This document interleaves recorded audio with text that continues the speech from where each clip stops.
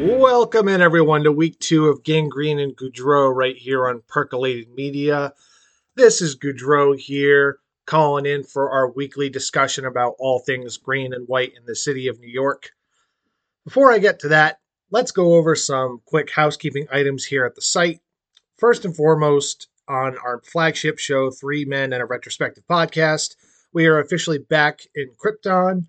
Reason being is that we have to close out our Superman retro. We returned with Steel, which made for a very fun discussion and a quite angry co-host of mine for me advocating its placement on the schedule. But that anger is going to be reverberated because next we're covering Superman Returns, and if you know me in any capacity, you know that is a movie I have words to say about and finally have the platform to do so. Once we're done Superman, we're going to go back to Star Wars, close that out. We are going to have our Halloween retrospective with The Exorcist going on at the same time. So a lot of good things happening in the movie world. And on the wrestling side, Garrett and I took a week off just because I was on a family reunion over the weekend. We couldn't tape our next wrestling show, but our next two Monday Night War shows will be Survivor Series 1995 and WCW Fall Brawl in 1995. So plenty of stuff happening.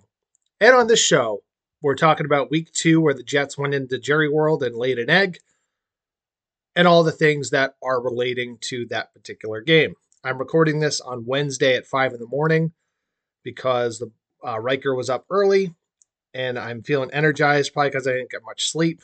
But it's Wednesday morning. I've had 2 days of complete my own darkness retreat to process what happened. And you know, I've been listening to New York sports media for a long time, basically ever since I've been a Jet fan. And I love listening to day after shows, particularly after a loss that looks like that. And having said that, I don't blame people for being upset, for being frustrated, for feeling like there is despair. I listened to a show where someone mentioned that the Jets season is eerily close at this present juncture to the stages of grief. Aaron Rodgers went down. That was the shock. Now we're in the denial phase. Was week 1 where it's refusing to accept what happened. I think the win last week really offset to a certain degree what actually happened, and seems like week 2 everyone's now in the anger phase. So next week after the Patriots game, there's going to be a lot of bargaining talking about who the quarterback should be to replace Zach Wilson, because I know that's going to be the conversation. Now, having listened to all the shows I could, because I like listening to Jet fans, I like listening to media pundits talk about their thoughts. Not that they influence my own opinion, because I kind of stand on my own island, my own Revis Island. And I'll say this, big picture. This was the prime week for a letdown performance. Coming off an emotional win on the Monday night opener against Buffalo where Aaron Rodgers went down. Short week going into Dallas's home opener, and Dallas is a really damn good team. The recipe was here for the game we watched. I'll qualify that by saying the manner in which they lost was what made this so unexpected. It's not the result, because I said, looking at the spread line, Dallas was a 9.5 point favorite. That was about right. But when you look at the totality of the actual game, the manner in which they lost and how they looked, I think, is what made this outcry of anger so apparent. So I'll start there. 30-10 was the box score. And I got to be honest, when I watched the game, I was frustrated. I wasn't angry. I'm not going to yell and scream on this show because, as I alluded to earlier, this was, I'm not going to say the right time for a performance like that, but it's not the most shocking thing in the world that this happened after the week that the Jets have had and the short week on that. Now, that's not an excuse, but sometimes reality supersedes circumstance. And the reason they lost this game, I think there's several. And I'll start from number one and work my way down. I am not putting Zach Wilson in the top spot. I can't do it. And if you do it, then quite frankly, you did not watch the same game. You looked at the box score and said, oh, he's terrible. When you watch the game, I don't think that's the entire picture. The number one culprit, if you want to call it that, was the defense. And here's why I say that. This was a team going into the season where it was predicated upon success primarily on the defensive side of the ball. And they played very well against Buffalo, but, Josh made some stupid throws, and they took the opportunity to capitalize on those effectively. But in this game, the defense flat out got punked. They got kicked in the mouth, and they never got off the mat. So I'm not going to blame one single person, but there were things in this game that were eerily similar to what we've seen in this Saleh regime. Number one, not being able to get off the field on third down.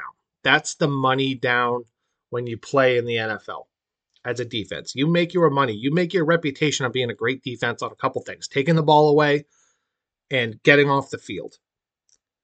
This game, Sauce Gardner drops what would have been a pick six. There's a fumble CeeDee Lamb put on the carpet. Not a single Jet defender could cover it, even though there were four in the vicinity. And the Cowboys were, they were like 8 for 11 on third down, and they had over 40 minutes of possession. That's on the defense. You can blame the offense all you want, and we'll certainly get to that in a couple of minutes. But when you allow the Cowboys to keep moving the ball with minimal pass rush, which is supposed to be the strength of your team, your zone defense becomes more susceptible to taking the check downs and the easy ways. This game gave Jet opponents the formula to beat this defense.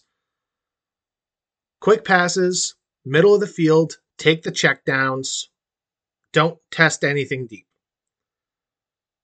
And it worked. The Cowboys offense had their way with the Jet defense. And I'm not gonna kill any single player, but I don't understand in this scheme why Robert Saleh can't make adjustments. Going into this game, we knew the number one weapon on the Cowboys was CeeDee Lamb.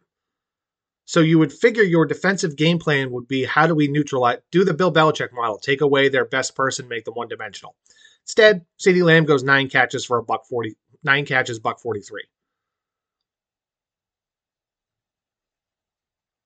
And there were never any adjustments. He never put Sauce on an island with CeeDee Lamb to just shadow him the whole game.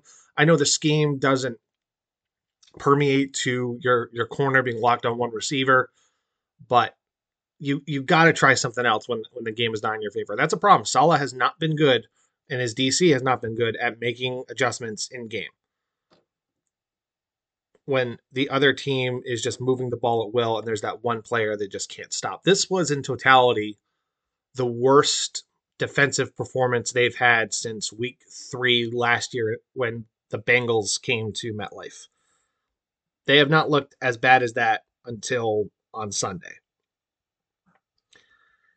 And much like last year, there were some dumb penalties. Now, I don't know what quantifies roughing the passer anymore. Quite frankly, I don't think a single fan knows. But I am beyond exhausted of these BS roughing the passer calls in my own mind, always going against the Jets. Jets have not gotten a roughing the passer call on them since 2021. But it seems like every ticky-tack call goes against the Jets. And there were 2 of them in this game. One on John Fickler-Myers, one on Michael Clemens. You want to give me the DPI on Eccles in the end zone? That was the right call. But for God's sake, can we can we finally have one of these dumb calls go our way? And don't give me the punt return last week. I already said my piece on that. So, what great defenses should do? Take the ball away. No turnovers. There was two that should have been, but weren't. And those could have been the turning point of the game. So, you want to be a great defense. You want to compare yourself to the 85 Bears. Get stops. Take the ball away. I hope this was a humbling experience for the defense, and I think it was needed. Check yourself. Go back down to earth. Reassess and refocus.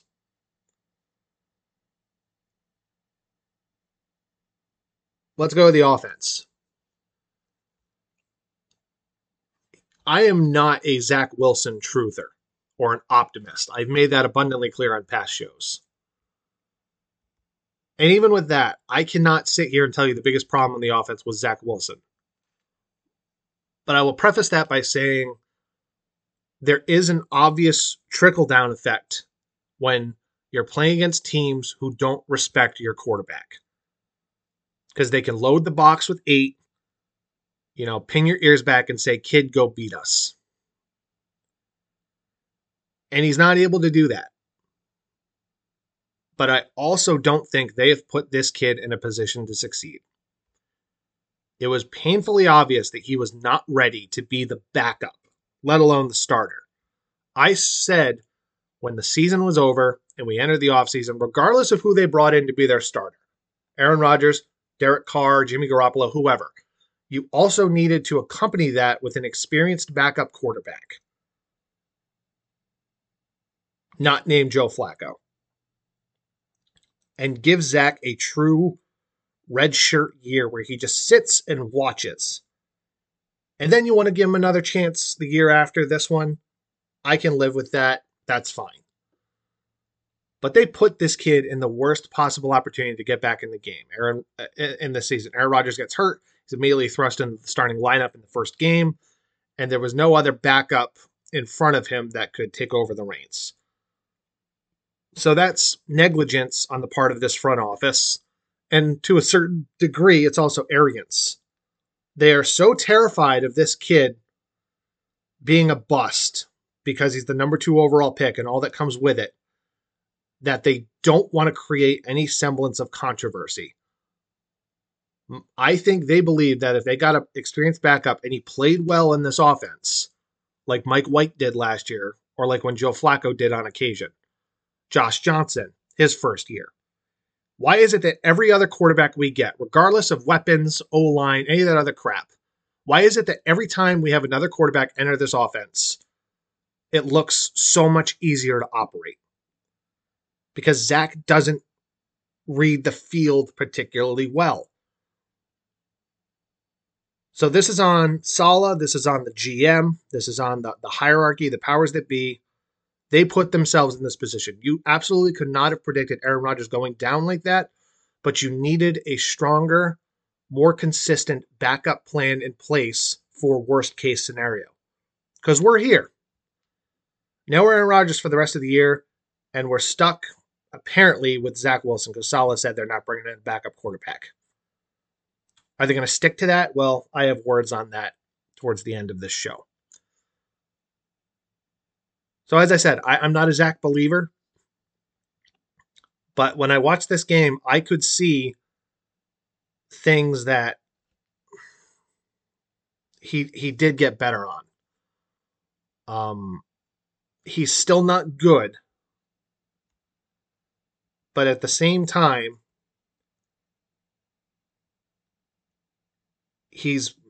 there's marginal improvement. There was the play where Lazard ran a slot fade. Zach made plays with his legs. He held onto the ball at one point, kept his eyes downfield, hit Lazard for the first down. It's those little things that he really wasn't doing last year that make me say, okay, there is things. His footwork is a little bit better. But let's be honest, they've done this kid no favors because that offensive line got their doors blown off. And talking about adjustments, you got Dwayne Brown at left tackle being a equivalent of a Macy's turnstile door on Black Friday because of Micah Parsons. No adjustments. They left him on an island the whole game. They never brought over a tight end to chip block. They never used another running back. Every freaking snap was either direct under center with Zach Wilson getting blitzkrieged by Micah Parsons or out of the shotgun with an empty backfield.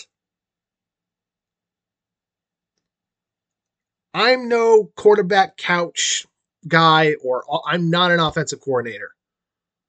But this game plan sucked. And the lack of adjustments is alarming. And we're starting to see the only reason Nathaniel Hackett as the OC was not lambasted like it could have been is because the reason, the justification was that Aaron Rodgers would be here.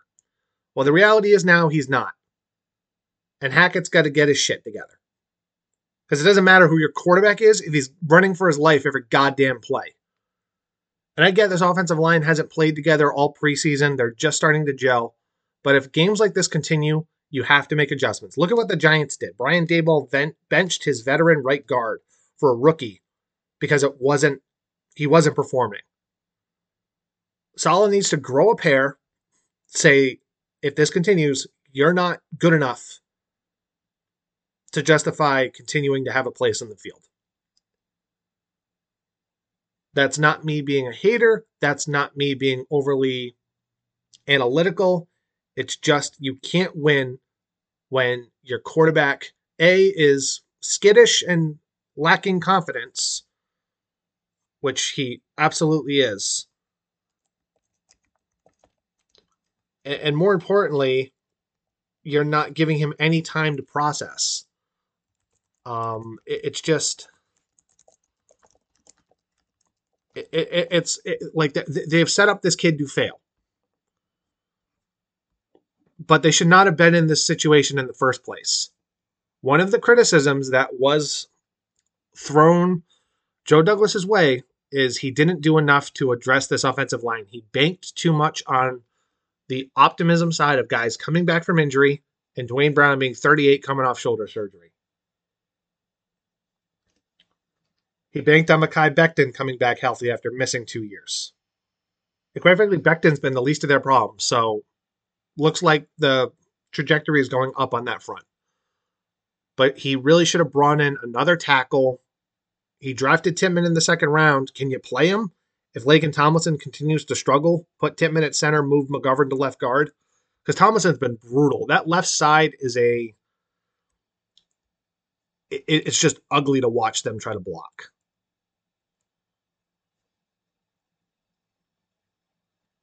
Not only that, going on the offensive side once again.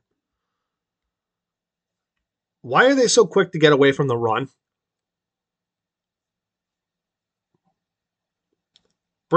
And this is what kills me. This is what drives me nuts. This is not pertinent to the Jets. A lot of coaches do this.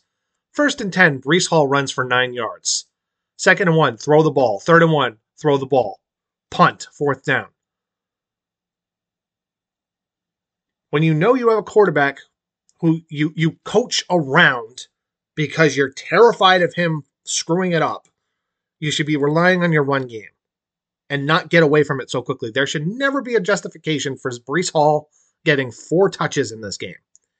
He is by far, him and Garrett Wilson, your 2 best offensive weapons, and they need to be schematically incorporated into this game plan week in and week out. Get some easy targets for Garrett Wilson. Give him underneath stuff. Give him bubble screens. Give him slants. Because you saw in that 68-yard touchdown run, he's explosive. He can catch the ball in space and make stuff happen after the play.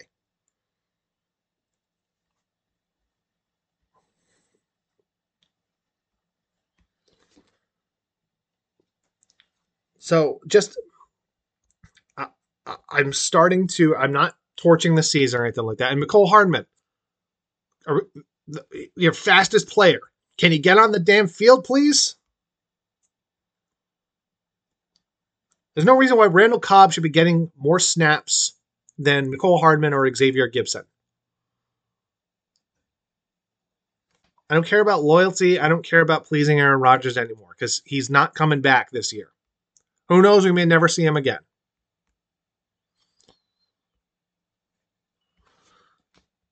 But this all comes down to a certain amount of arrogance on the part of the coaching staff and the GM, where it's the system on the defense. The system never gets adjusted because they believe so strongly in it. And on the offense, their insurance policy sucked. And I'll give Saleh this. I watched his presser when he was asked about the O-line. He's got certain tendencies in his interviews, and I do believe if stuff doesn't change quick, there will be changes that are made. But again, the short yardage situation, freaking get creative. Use Hardman on an end around. Let Garrett Wilson run a jet sweep. Run to the right side of the O-line, which is the strength of your O-line. You had 2 first-round picks at right guard and right tackle, and they're far better than your left side. Like I said, I'm not a genius, but I don't think what I'm saying should be a genuine surprise to this coaching staff. So the defense has to get their you-know-what together and either coach a better game on offense or get a backup quarterback where you're not having to coach around your quarterback deficiencies. And Saleh said, I'll get to his comments. He said, and I quote, "I'm not going to let this snowball." This is the definition of keeping receipts for Jet fans. We'll hold you to that, but if Zach Wilson gets booed out of MetLife next week when they get smoked by the Patriots, things can snowball. And I don't buy that this team that openly turned and quit on him last year all of a sudden has his back. They're saying the right things, but deep down they don't believe in this kid. They might not even like him, but they got to play nice because this is what they're stuck with. And like I said, I'm not placing the finger of blame at a single person, but I think everyone has culpability for the crap we watched on Sunday. And the potential for this to snowball is there. You got the Patriots coming in. It's been 14 straight losses. I'm picking the Patriots to win. I will always pick the Patriots to win from here on out until I see the Jets actually beat them. Because Bill's got added motivation. He's 0-2, and there's no way he goes 0-3 to a Jet team with Zach Wilson at quarterback. But if they somehow win that game, I feel like the optimism will be back. Because you're 2-1. You'll have 2 games. The 2 games that you won are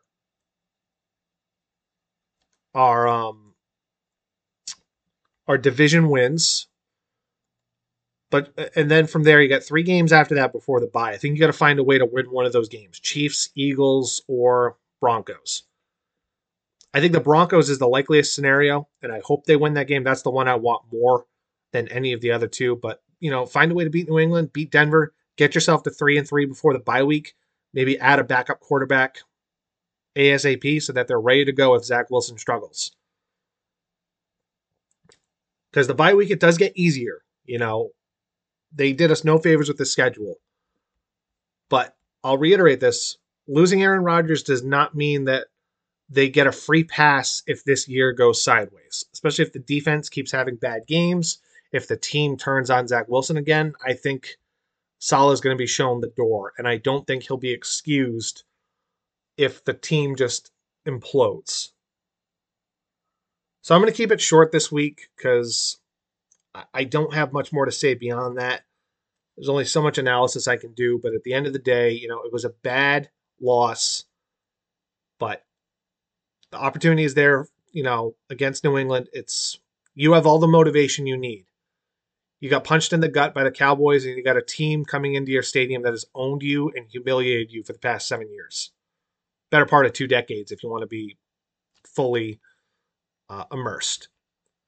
So I wish them well, but there's a chance they win next week, but I'm anticipating, a low-scoring game where Zach Wilson just implodes because Bill Belichick has his number. So with that, I'll talk to you all next week. Thank you very much for listening to this week's Gangrene and Goudreau. Be sure to tune in with all of our thoughts on Percolated Media. And until next week, go Jets.